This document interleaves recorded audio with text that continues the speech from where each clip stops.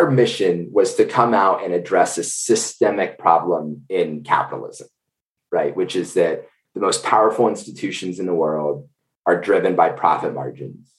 And if we want to create a sustainable and equitable planet, we need to create a sustainable and equitable economy.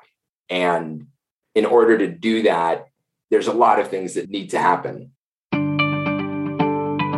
Welcome to Create New Futures, a show about thought-provoking ideas and practices you can use to create and shape your future in life and in business. Join Aviv Shahar, author and innovation strategy consultant, as he shares his proven strategies that have helped clients create breakthrough results. Aviv has guided executives at Fortune 100 companies, and now he wants to help you.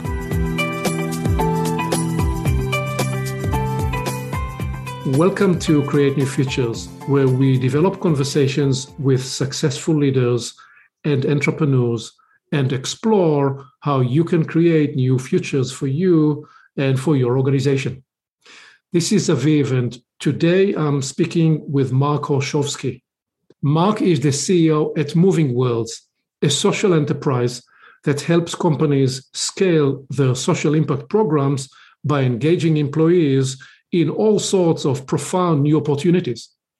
Mark is an RSA Fellow and is a lecturer on corporate social responsibility at the University of Washington Center for Leadership and Social Responsibility. Mark, it's great to have you here. Welcome. Yeah, Aviv, thanks so much for having me. I'm excited to be here. What would you add to the background I offered there? Maybe that in my free time, I like to go play outside, outdoors, skiing, hiking, camping, running, when with friends, with my wife, especially being a native of Seattle and currently living in the Northwest. That connection into nature has both inspired a lot of, I think, my care for global issues, but I've also learned a lot about self and building an organization in the process. Let us dive right in by asking you first, of all the things you get to do in your role as a founder and a CEO, what do you enjoy most? I think for me, it's learning, right? For as long as I can remember, learning is something that's always been interesting to me, right?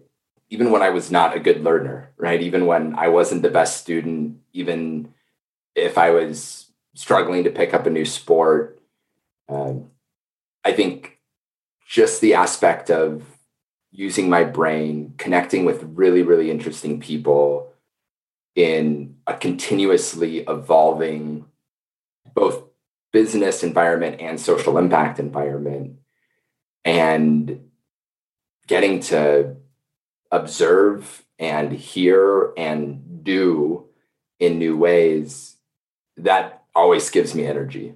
There's, at least for me, whether it's a new book, a research study, a conversation, just being able to keep asking why and learning and trying new things so that I can really internalize it. In my role of building an organization, of building a team, of working on problems that are still pervasive, there is a lot of learning that has to happen. And I'm lucky enough to be one of those people that is just naturally geared towards learning. So I'd say that's the piece every day, that even if it's a task or a project that I'm not so excited about, there's always an element of learning that gives me a lot of energy to keep going. What have you learned about how you learn best? Are you, I'm guessing you're a conversationalist learner, but if I said, are you a reader learner, a contemplative learner, a conversationalist learner, or a kinetic learner? Yeah. Which of those or any other are you? Yeah, great question. I'm reminded of the quote, right? And I'll probably get it wrong, but tell me and I'll forget, right? Show me and I'll remember. Let me do it and I will. No, I've totally ruined this quote. No. Hey, let's just make it right. Let me do it and I become the embodied example of its performance. There you go. That's exactly it, right? So I think it's like, at the end of the day, it's like, okay, if I read about it or if I hear it, oh, that's interesting, and it'll go away. If I can talk about it with others, okay, then I start to internalize it. But when I actually get to do, right?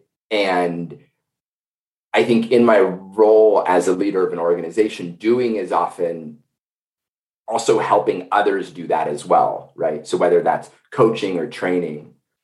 And so for me, it's kind of that journey, right? Is we read, we hear, we see a lot.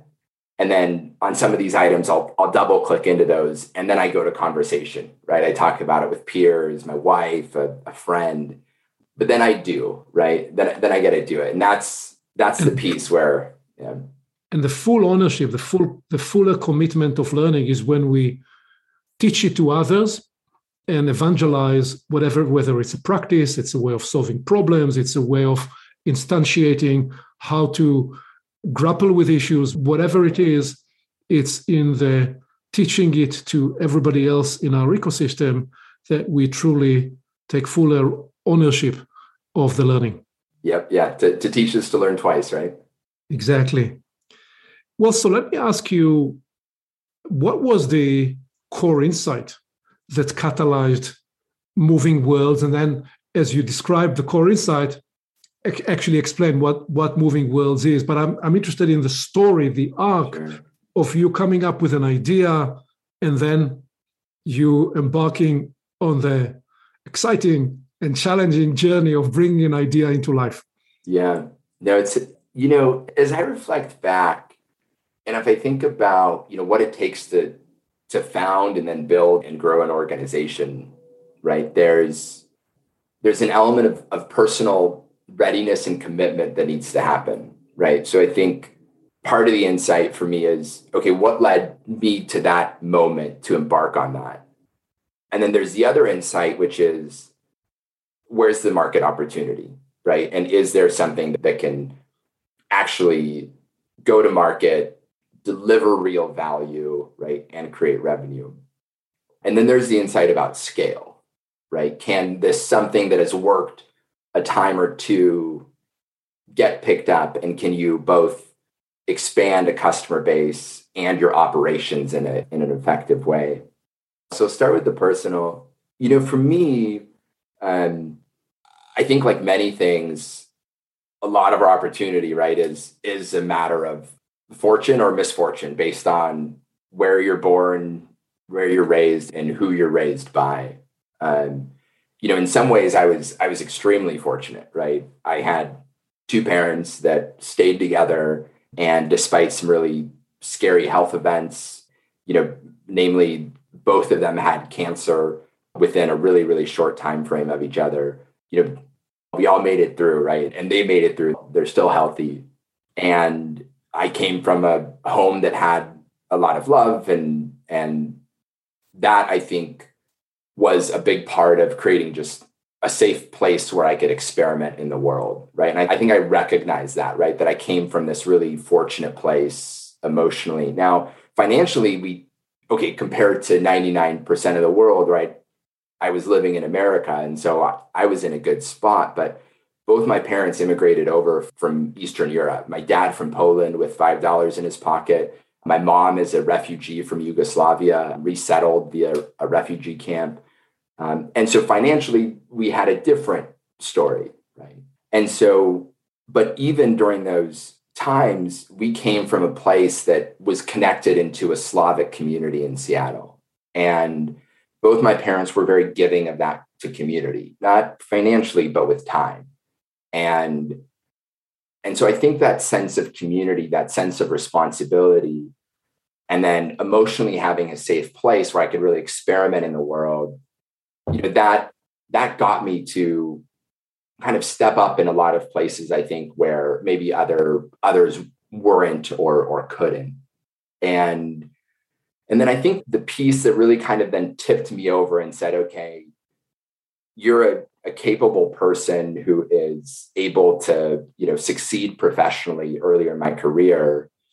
The piece that I think really tipped me was I had started my career actually in accounting. So both undergrad and master's degree in accounting. I started at PwC.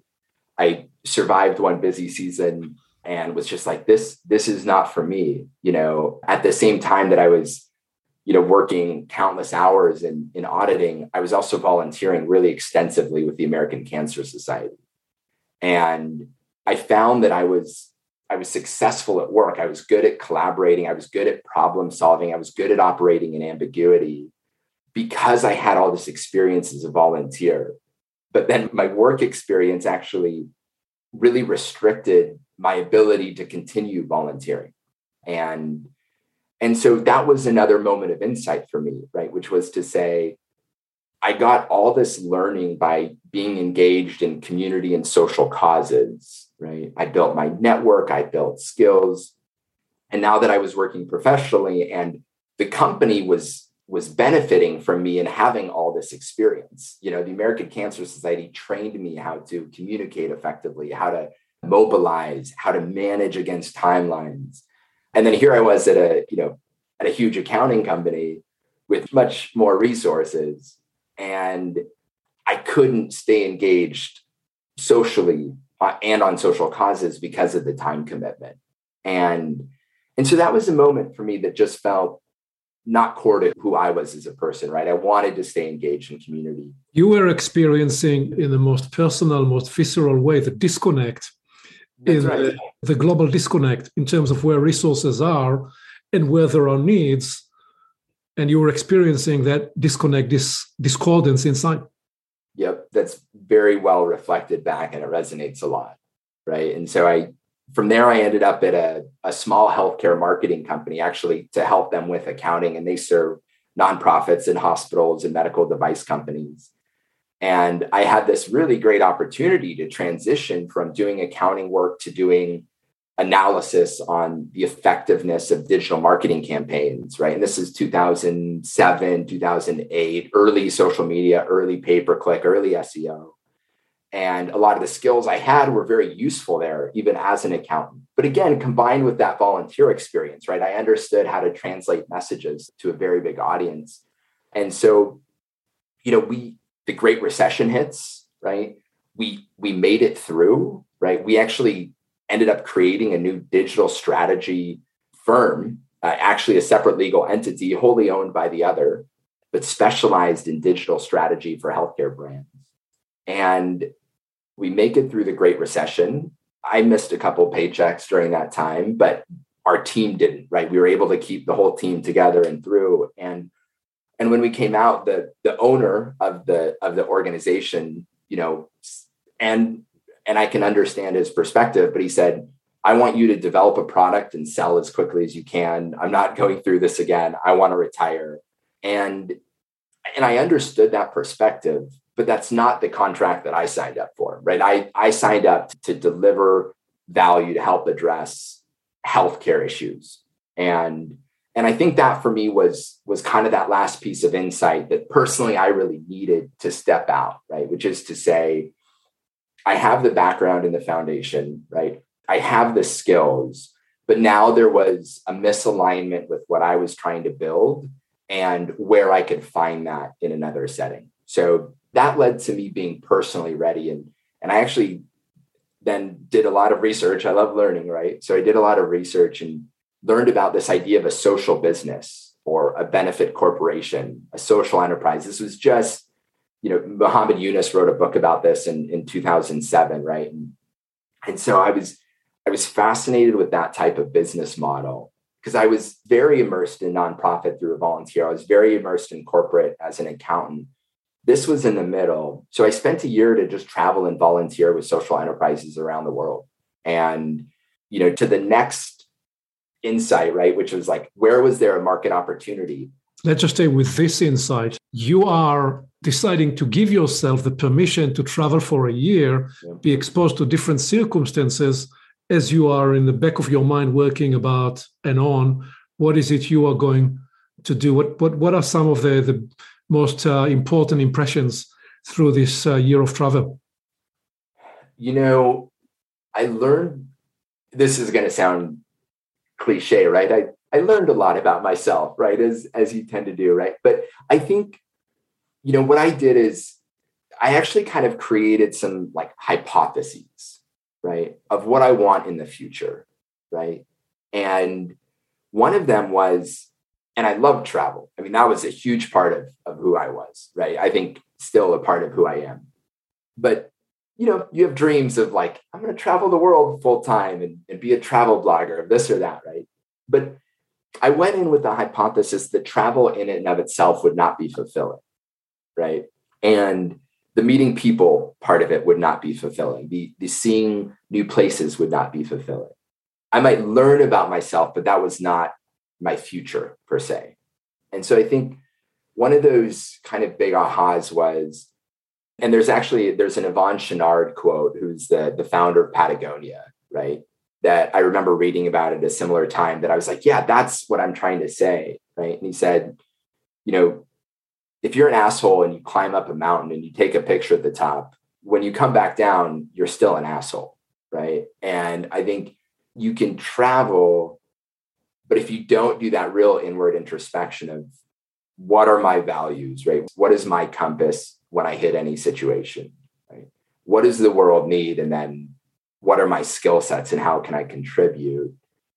The value isn't there. And I think it was kind of like an anti-hypothesis to go into it with, but I really saw and I experienced that, right? So I think I came out of that experience with this desire to say, like, Seattle is actually my home, right? Mary, who's now my wife, is the person that I want, to be with for my life. And the problems that I want to work on are the larger systemic problems that people tend to shy away from. And because of size, because of economic viability. So I learned kind of a lot of also some of the things I didn't want, which helped me then focus on the things that I really did. I think that was probably my biggest discovery. So I'm now becoming very interested in the next piece, which is how do you narrow and how do you define clearly what is the problem you're about to go to try to solve and how you approach that journey? Yeah. When I started this experience, I started to work on a business plan for day one of what I would do when I got back. And the name, I still have the PowerPoint, kind of file, right, of where I was scratching my first business plan.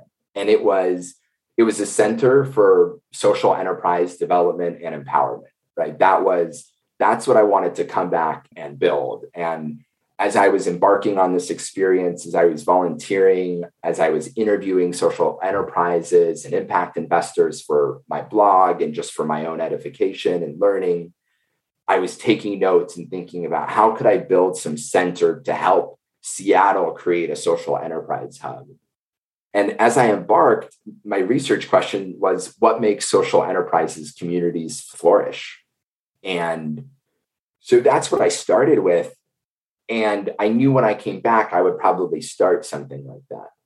Now, when I was in Argentina, this was the last step, my last stop on this global experience.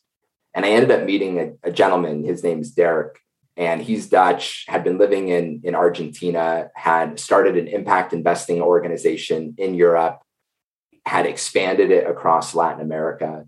And we met at a social enterprise meetup event. This is late 2011. And he was really intrigued by my experience. And we had a great conversation. We met for coffee the next day, and then the day after that, and the day after that.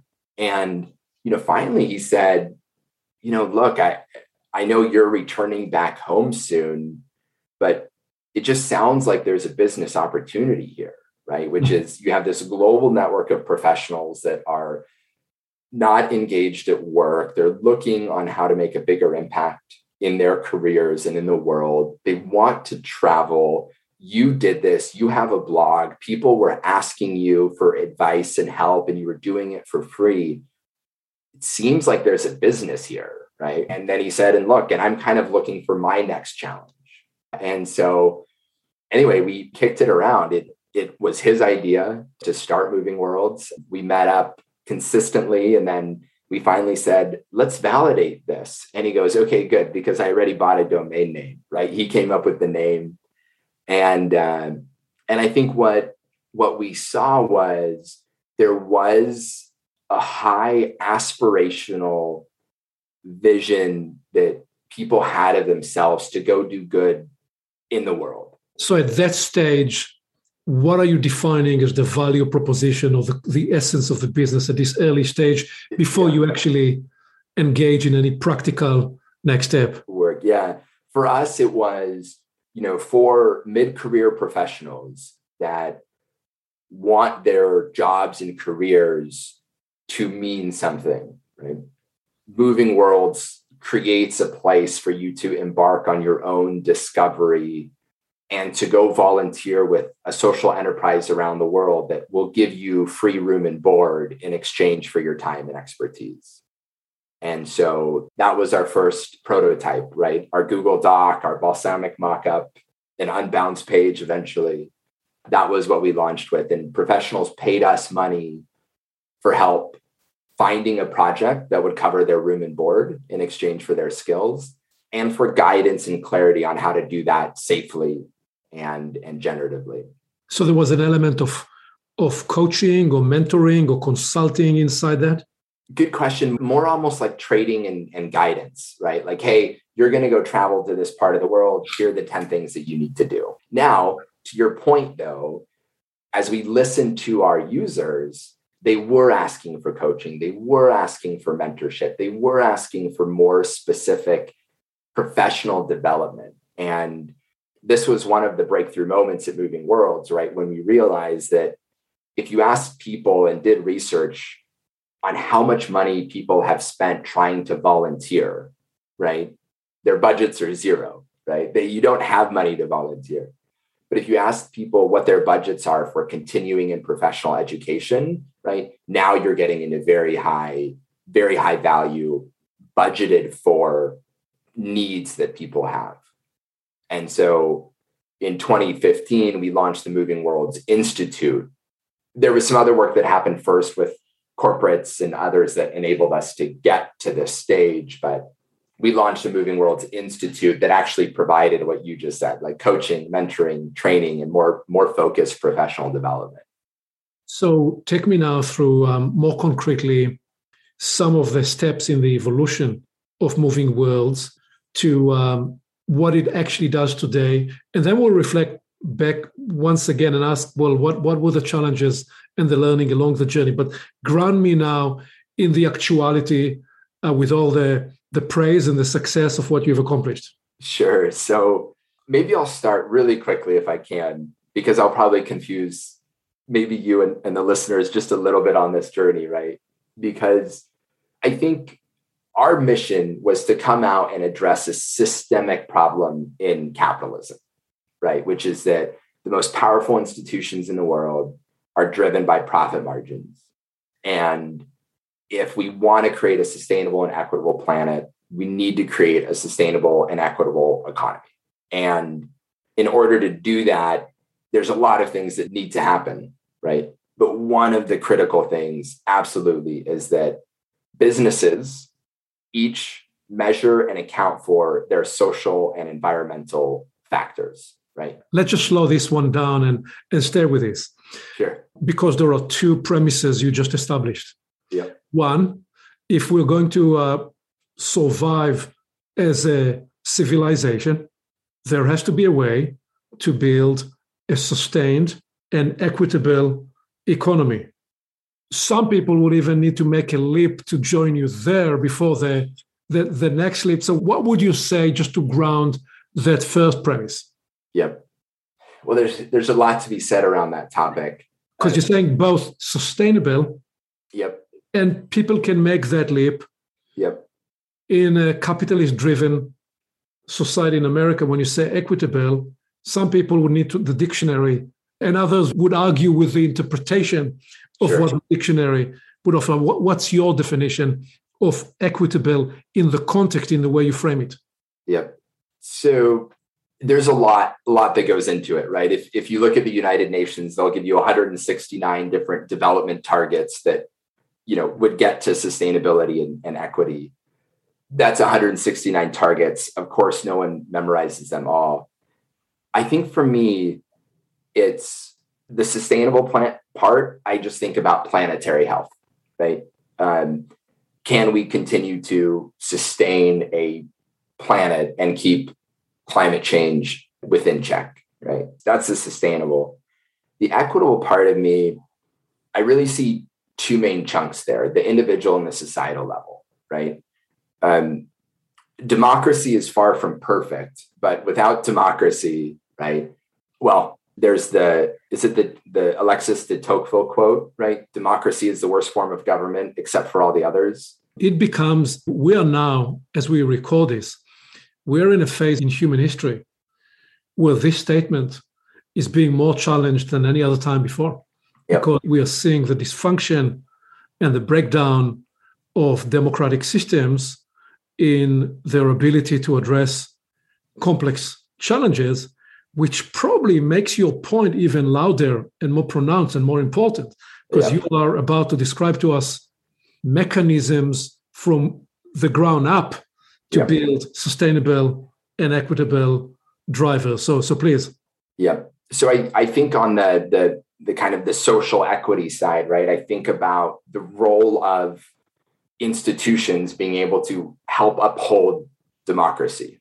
And that means people having voices as to where money goes, including the taxes that they pay.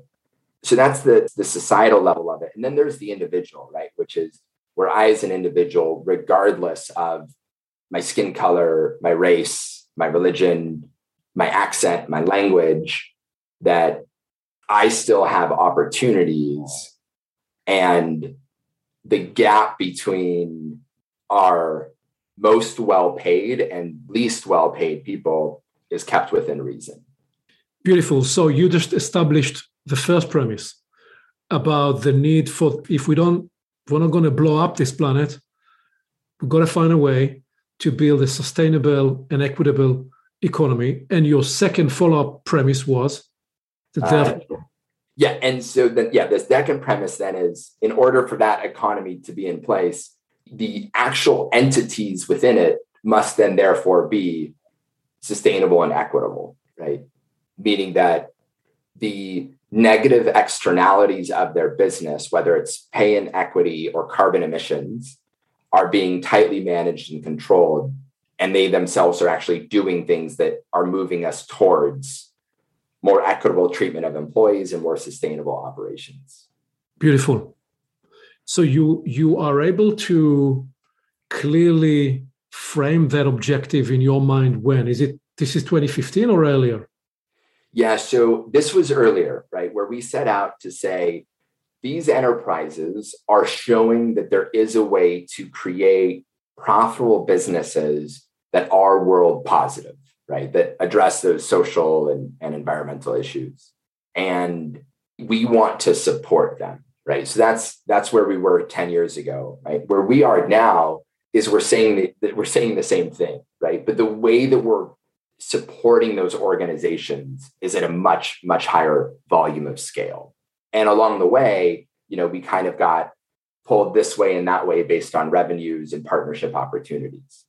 And so what we do now is, in order to help these social businesses or social enterprises grow, become profitable, and plug into international supply chains. Let me just hold you there again.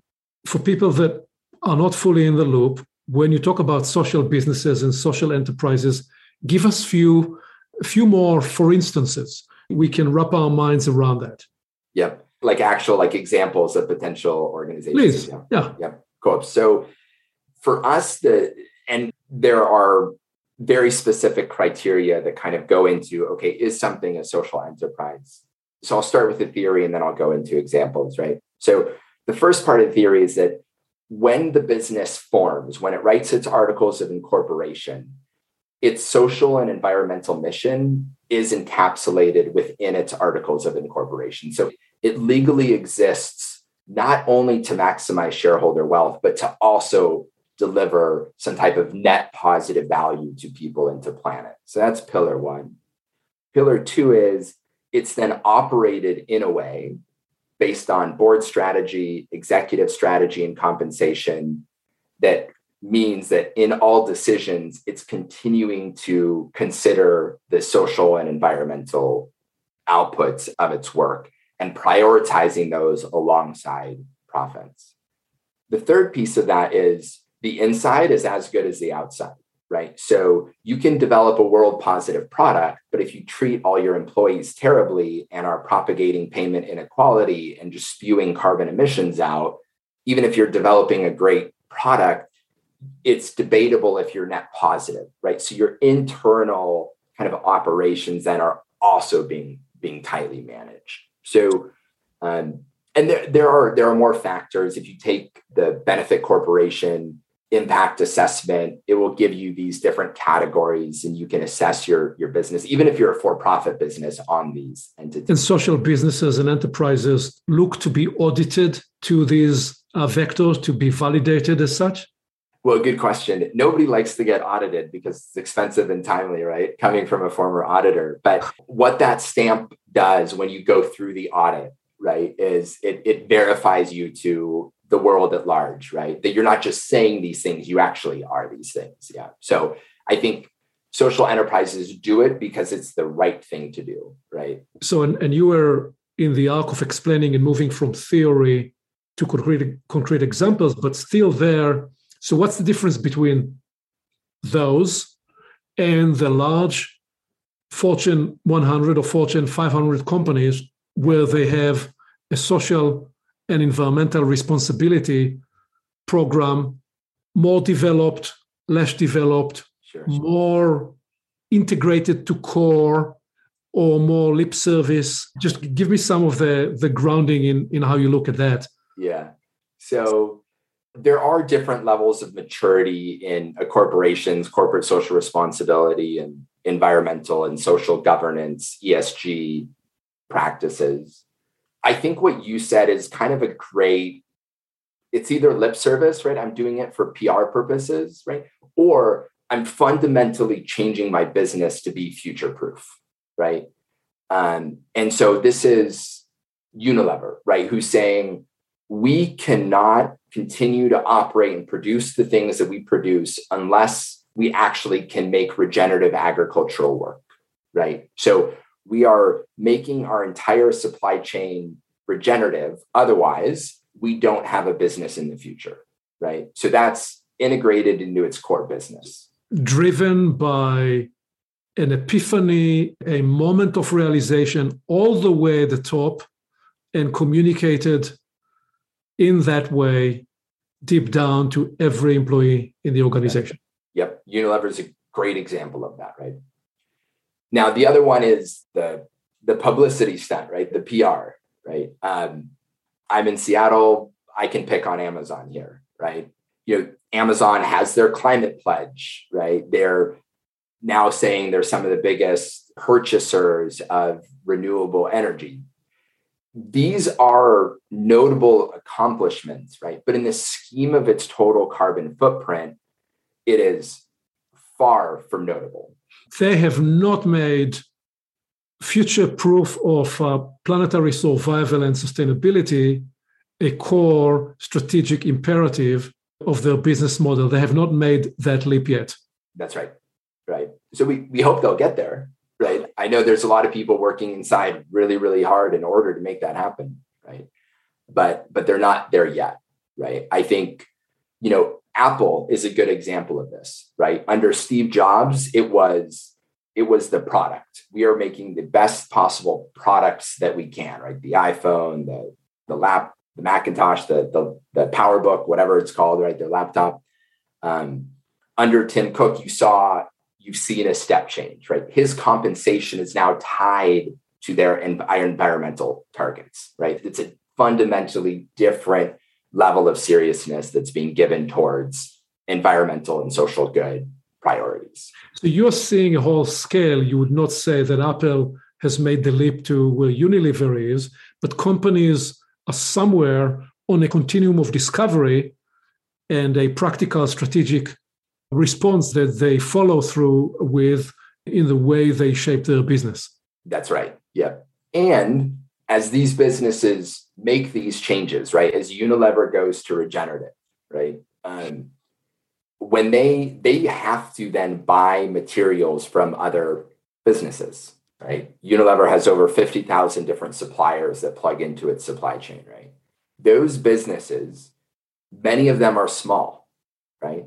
Many of them are growing. Some of them are very, very large, but many are small. And what we do is help those smaller organizations that feed into these bigger enterprises, right? Scale up their operations and bring that type of social enterprise thinking into these bigger supply chains, right? And we do that both by direct support to the social enterprises, training, education, connection building, connecting them to skills-based volunteers.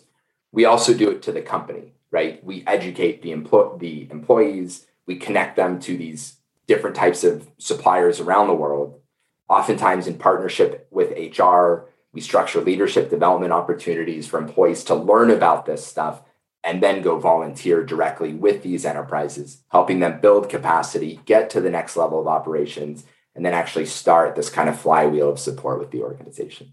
So with that now, give me please a few exotic examples that you are at liberty to discuss, Sure. Just to get the feel of the global footprint and experiences that you and your team get involved in. Sure. So we've had a partnership for over 5 years with Microsoft, and they operate a program, it's called My Skills, where they sponsor startups to access skills-based volunteers from across the company. Pre-COVID, people would actually travel for this. During COVID, it's all been virtual. So, one of the enterprises that has received some support is called Mawingu. So Mawingu, picture a container ship with solar panels on top that can get dropped into increasingly remote areas, right? And when they open the door, right, they create a Wi-Fi network that can support, entire rural communities, right? So Microsoft, of course, has a vested interest in having more people connected. And so as Mawingu was growing, right? And they are based where? So they operate in sub-Saharan Africa. And so as they were growing, they were looking for support, right? They were moving huge workflows to the cloud. They had major questions about, which hubs are being the most effective, energy usage, Wi-Fi connectivity, latency issues.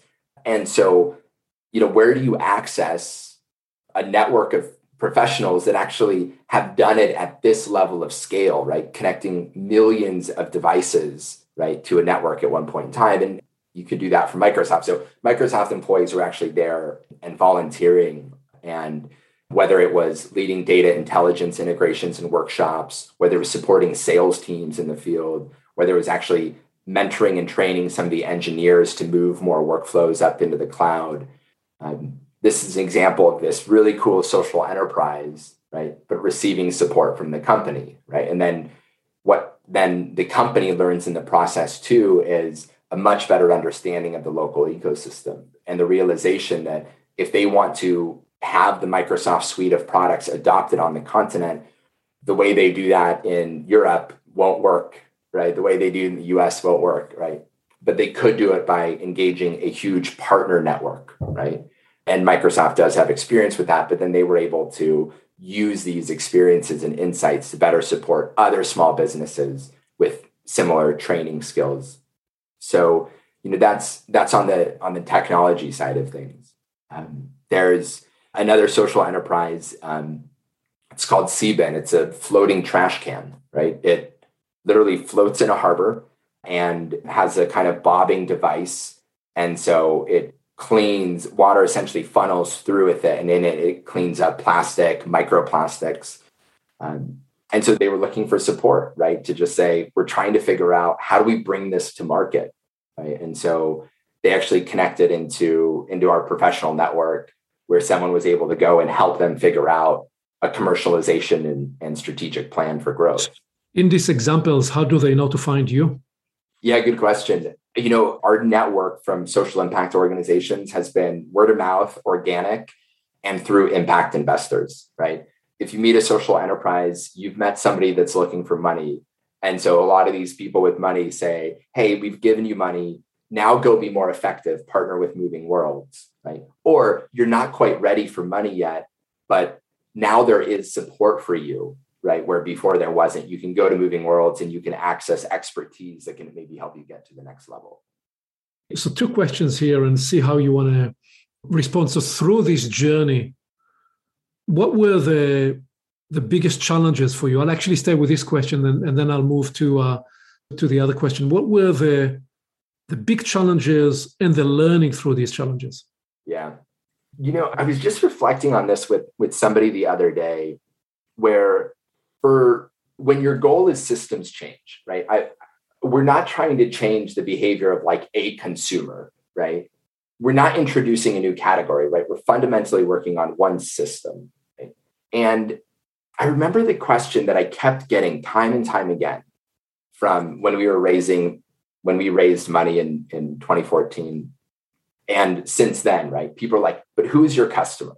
You can, and they're like, no, you can only have one customer. And the more experienced business professional you spoke with, right, the more they would push on that. But you can only have one customer. At your size, you can only have one customer.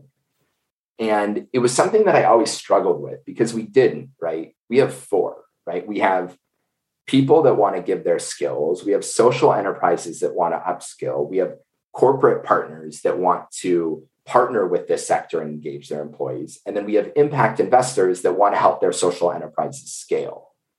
And developing a solution that actually appeals to all of those parties and can be operationally efficient, right, continues to be, I think, our biggest challenge, right? And I feel like when the biggest problems of our time are systemic, right, and systems-based, our mode of entrepreneurship of saying like, oh, I'm going to change the world if I just get consumers to buy differently, right?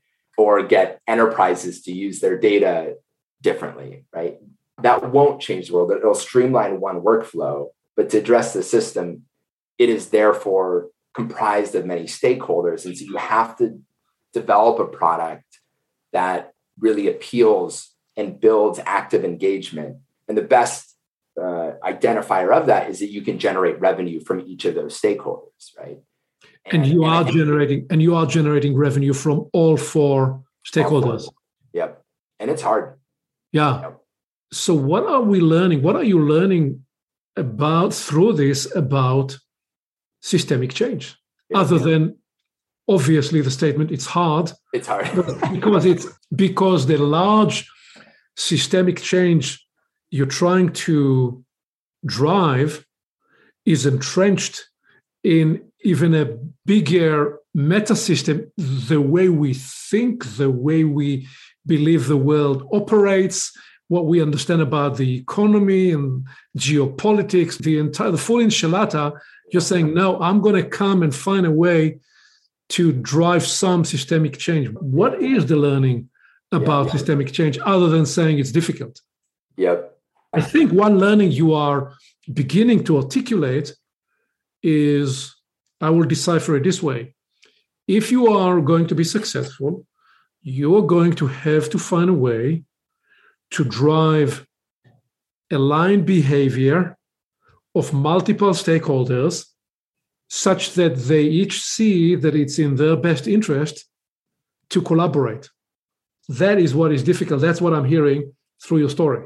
Yep. And I would change one of those phrases, right? Which is, it's not to help people see the value that's in their best interest. But I think as the entrepreneur trying to get the adoption, you have to deliver value, right? So that the need for it no longer becomes a question, right? So what I would flip there is, it's not their responsibility to recognize it. It's our responsibility as the entrepreneur to deliver it, right? And I think that in terms of, you use the word behavior, right? And I think that's it, is the hardest part about all of this is at the end of the day, you're just working with humans, right? And humans are beautiful and inspiring and engaging and generative, right? We're all these wonderful things, but we're all very different. We all have our own priorities. And so I think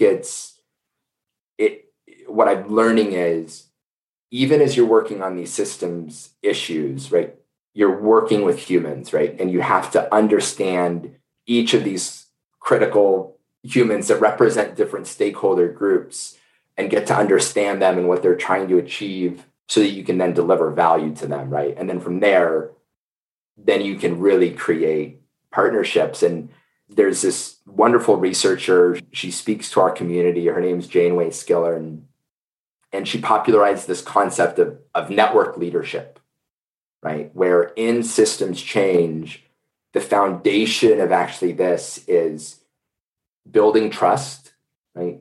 Acting as nodes, right? Not a hub. Collecting around. Explain that, acting as nodes, not as hub. Explain that. Yeah. So if Moving Worlds was operating as like a hub, right? We'd say, hey, professional, if you want to engage, you have to engage with me, right? And social enterprise, you engage with me. And corporate, you engage with me. And impact investor, you engage with me, right? That would be us as a hub. A node would say, we're actually all nodes in a system. And so if it makes the most sense for corporation and social enterprise to connect directly, we need to make that very easy for them, right? So they don't need to funnel, all exchanges don't need to happen through, one hub, right? It's almost more like, blockchain versus centralized. So there is an element there in the mental model that's not egoic, not centralizing in nature, and is servant of the system. In other words, if you are saying, I'm going to change, I'm going to work hard to change the system, part of that is you take a lunar rather than a solar stance. You're a servant of the system rather than looking for the system to serve you. Yeah. If you do serve the system well, the system will take care of you as well because you become mission critical for its success. Yeah, I'd love that. Yeah, servant of the system, right? I think that resonates in all kinds of ways, right? And I think that's one of the important pieces, right? Is to say what's most important here is that the system evolves, right? Not that Moving Worlds does, but to your point, if we add value into the system and to all the stakeholders within it, then the system's success is ensured, and then therefore so is ours. Okay, so now I'm going to explore an esoteric dimension here. Sure. So clearly articulating this within the framework of a capitalist system when you say it is upon us to prove that we create value, we have to be value creators. To what degree is it necessary or not at all that the people involved are making their own, whatever way you choose to describe it, interior, personal development, bring into it sense of enlightenment or a do good in the world or even a spiritual dimension?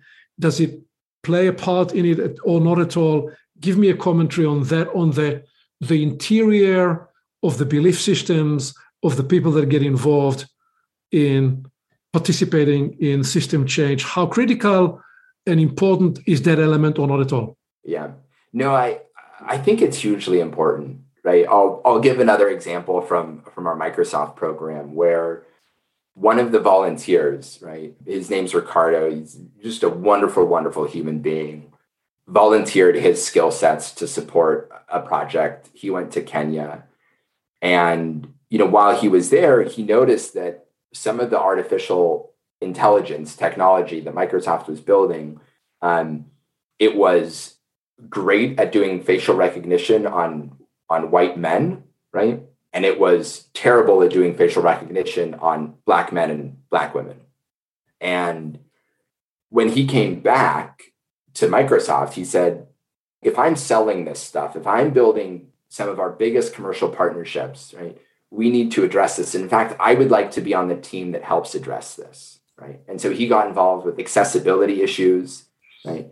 And, we now see Microsoft speak about accessibility a lot, right? It's a huge part of their commercial partnerships, their governmental contracts, their employment contract.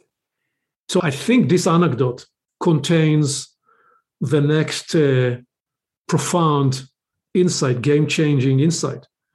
If I need to say it back to you, I will say right to drive large-scale systemic change, we need key people, individuals within the systems, nodes within the system that are able to demonstrate and apply truly the sense of how their consciousness, their state of mind, their set of values, their personal transformation, because it is the behavior and the mindset of individuals that catalyze the change of the system around them. That's how I would decipher that insight.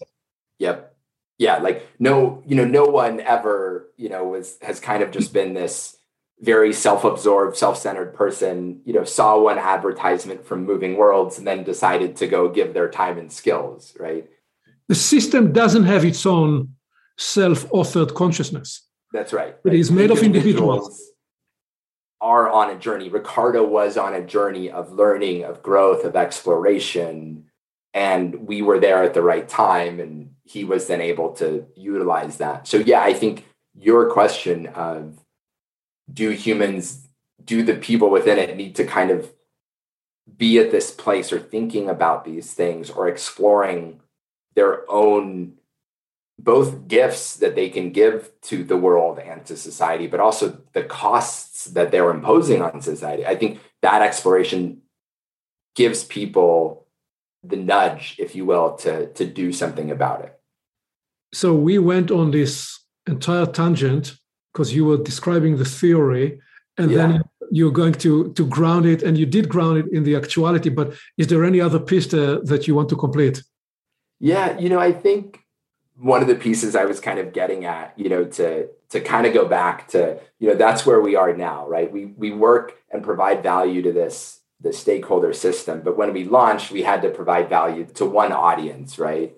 And so we started as a platform where people could just find volunteering projects, right? And then we listened to those users and they said, I want to develop my career as I embark on this, right? And then corporates like Microsoft came to us and said, we want programs like this because we're working on market development or corporate social responsibility. So we started to do those things and we built an institute. And then these social business leaders started coming to us and saying, I want to connect with these companies.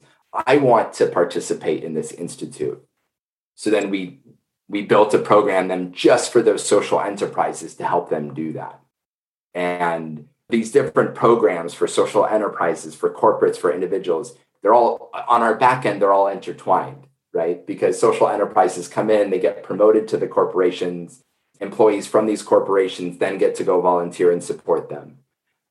The employees then can learn, right? They can engage in learning in community and workshops. And so I think as we've kind of gone here, I think that's a big part of what our journey has been, is figuring out how do you keep adding on value to these very disparate stakeholders, but in a way that also creates value to the rest of the system. So you are one of those rare occasions where the field of dreams brief did actually work. You build it and they will come. No, we didn't. We built it and nobody came. That was the start. I think we built it and nobody came, but we were lucky enough that some people stumbled across it. And as they were stumbling across it, they gave us ideas. And they said, if you did this differently, And so then we took their ideas, right? We slowly then created something that people did want. Yeah. What would you say, Mark, are the deep insights or learning for you from this journey about human nature?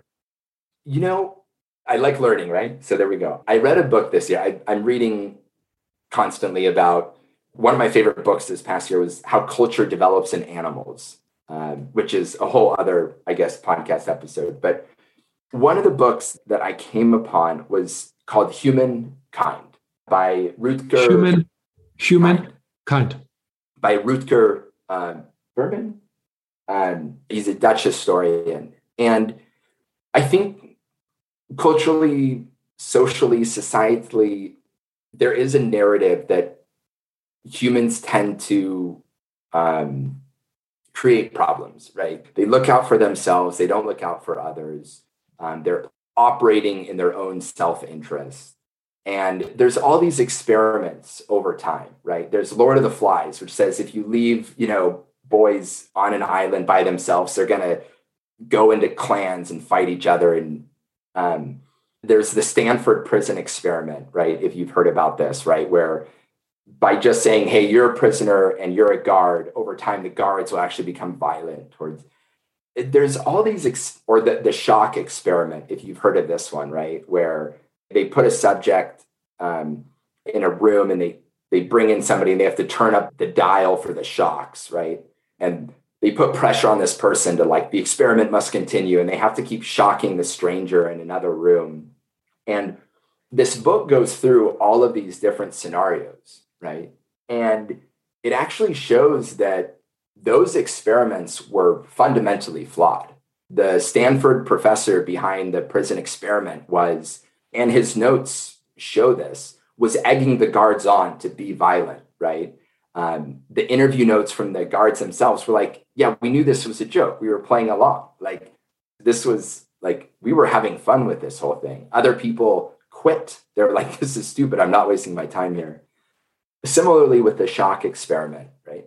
And in fact, there's a real world story that Rutger finds where there were a group of boys that ended up on an island. And they were discovered years later, and they were all supporting each other, including when one of the kids fell and broke his leg. And I read this book to just say, wow, there's this whole narrative that we have that people will default to very self-centered. To the barbaric, animalistic side, and the evidence of life is different. Toddlers, when you leave them unto themselves, they actually like to play together. They like to share. You need to train these instincts of being fair and wanting to share and wanting to care. You need to train these instincts out of the toddler rather than teach them how to do this. That's right. Yeah. So I think, to your question about human behavior, I think that's it, right? Is that, okay, politically, we can't agree, and there's the right versus the left, the populist versus the globalist. There's all this, but fundamentally, the humans within this all are actually looking out for their community. They do want what's best for each other, and there is a line, right? The level of self-sacrifice or loss that people are willing to encounter does change by individual, for sure. But from the human behavior side, I think my stance, especially seeing the work that we do, is that the vast majority of humans are caring, supportive, and want what's best for themselves and others. And it's really only a couple percent that are kind of go into that sociopath kind of category. So that for me, that's especially over the last year, that recognition. Yeah, beautiful. What does it mean for you to be an RSA fellow? The RSA stands for, I believe, the Royal Society of Arts, Manufacturers and Commerce. The RSA Fellowship started hundreds and hundreds and hundreds of years ago. It's a UK-based organization that has now a global community of fellows that nominated and then go through application process. But the core idea is to create a place where there's an exchange of ideas beyond work, right? So if I speak on a webinar with the other fellows, I'm not talking about moving worlds. I'm talking about how do you create nodes, to influence systems change, right? We're connected with an environmentalist and a biologist and a tech entrepreneur, whoever it might be. So yeah, it's a global organization that tries to foster a more behind the scenes conversation on what it takes to build and stand for ideas that move society forward. Awesome. Where do you hope to be with this endeavor 10 years from now? Oh man, the 10 years in the future question. In many ways, I'll go back 10 years ago, right? The things that social enterprises struggle with, right, is a lack of access to capital, for sure, but a lack of access to talent, to know-how and connections.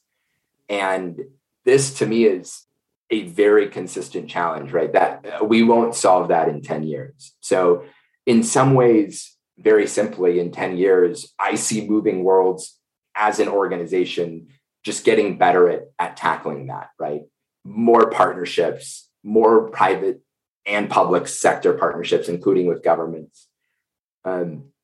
Now, me as the individual, in that, so many different ways that could go. I know for now, we are, for our business, right? COVID really could have sunk us, right? And there was 1 week where there was $250,000 of revenue that dried up, paused, disappeared. And it was during that time where we said, let's focus on our mission. If there was ever a time to focus on social enterprises, this is now. And let's do right by that audience. And if we can prove value, then we will be a part of that system, and the system will take care of us. And we had more robust hypotheses here as well in terms of where revenue sources could come from. But we doubled down, it paid off. We are now building partnerships with multiple, Fortune 50 companies that are coming together on one platform, combined with some other intergovernmental organizations to make a more focused, easier to access support network for social enterprises. And so a lot of ways that could grow in 10 years, but I know for now I'm very, very energized about what's in front of us. So I know what Moving Worlds will do in 10 years, just supporting social enterprises. My role in it, I guess we'll find out. A closing question there. What would be your parting message to somebody 23, 25, 26 years of age who perhaps is in a similar vein in their inquiry to where you were, but it's a different time. The world is even more confusing and to many bewildering, and they want to make a difference. They want to embrace the truly large-scale systemic challenges. What would you say to them? Good question. Can I say 3 things? Can I? Absolutely, please. I'll put it into the same lens that I kind of saw myself, right? Which was, getting yourself ready, right? Finding a market, right? And then scaling it. And I think in terms of getting yourself ready, one of my other favorite quotes is that humans do not learn from the lessons of history. That is the most important lesson of history. And all the advice on how to be a good entrepreneur, how to be a good leader, how to find product market fit, how to be mindful and take care of your own health, that all exists, and it exists in droves. And if you're setting out to go build something, to tackle a system challenge, the lessons of history will show you that it is hard. It's lonely. You'll have to make sacrifices. It'll probably require more effort and take more time. But the tools exist to cope with all of those, right? So don't go into it thinking that you're going to be totally different, right? That you won't make all these same mistakes, that you won't also suffer from imposter syndrome or whatever it might be. You will, and that's okay, and you're not alone. So go into that knowing you will experience those things, and use the wealth of resources around you to just combat those better than I did, right? Or and I probably combated it better than the generation before me. So that's the internal ready. On the finding product market fit, we support social enterprises with this all the time, right? And social enterprises and just entrepreneurs in general, right? We worked hard, but there's an element of luck to our success too, right? We raise money from investors. We are returning money to investors. We are growing on revenue. We're building our team. But when I think and I talk to entrepreneurs, there's such an obsession with raising money, raising grant capital, right? Raising an angel investment round, and trying to just share your idea to the world, right? And that is such a hard and discouraging path, right? And 90% of organizations won't make it, won't get funding. So stack the odds in your favor, right? It's actually a whole lot easier to find customers than it is to find investors. And once you have customers, it actually becomes a lot easier to find So create very lean, cheap experiments, follow the lean startup model, but get out there and talk to your potential customers, deliver value and earn revenue. The rest can kind of follow suit. And from the scale perspective, you can't scale without a good team. And, Aviv, with my work with the American Cancer Society, I had all this training on leadership development. I started at PwC. I had all this training about management and operations. And some people told me, like, you're a great manager, right? Like, as we went through. And I always thought that I was like a good manager, right? I knew I wasn't the best. It's still not my favorite activity, right? My whole team kind of knows this, right? It's not my natural inclination. But I always thought I was good enough, right? And the truth is, I was never good enough, right? And I'm still not good enough. And there's always room to grow. And I wish I had learned that earlier. I wish I had known that what I was doing may have been acceptable at the time, but I needed to show and demonstrate to my team that I was actively working to get better at people management. And I think in order to scale, the sooner you realize that management is hard, and it's even harder to get right, to like really help your people achieve their potential, the sooner you realize that and invest into it, even if it's not your natural tendency, right? The sooner you do that, the sooner your team is going to perform at a higher level, right? And help you kind of grow and scale. So a lot of, this is fun to chat about because as I'm drawing the introspection on these different pillars, it all kind of comes back to some kind of deep work that you do with yourself, right? Yeah. Yeah. That's awesome. Very powerful summation, Mark. And it makes me think that when these three come into alignment, when your internal compass and sense of what you're about and purpose, when those are aligned with some way that impacts meaningfully and truly some market, some stakeholders group, and you're able to actually engage in a way that's sustaining and producing mutual value and grows, when those factors, when they come together, the universe quivers, I say.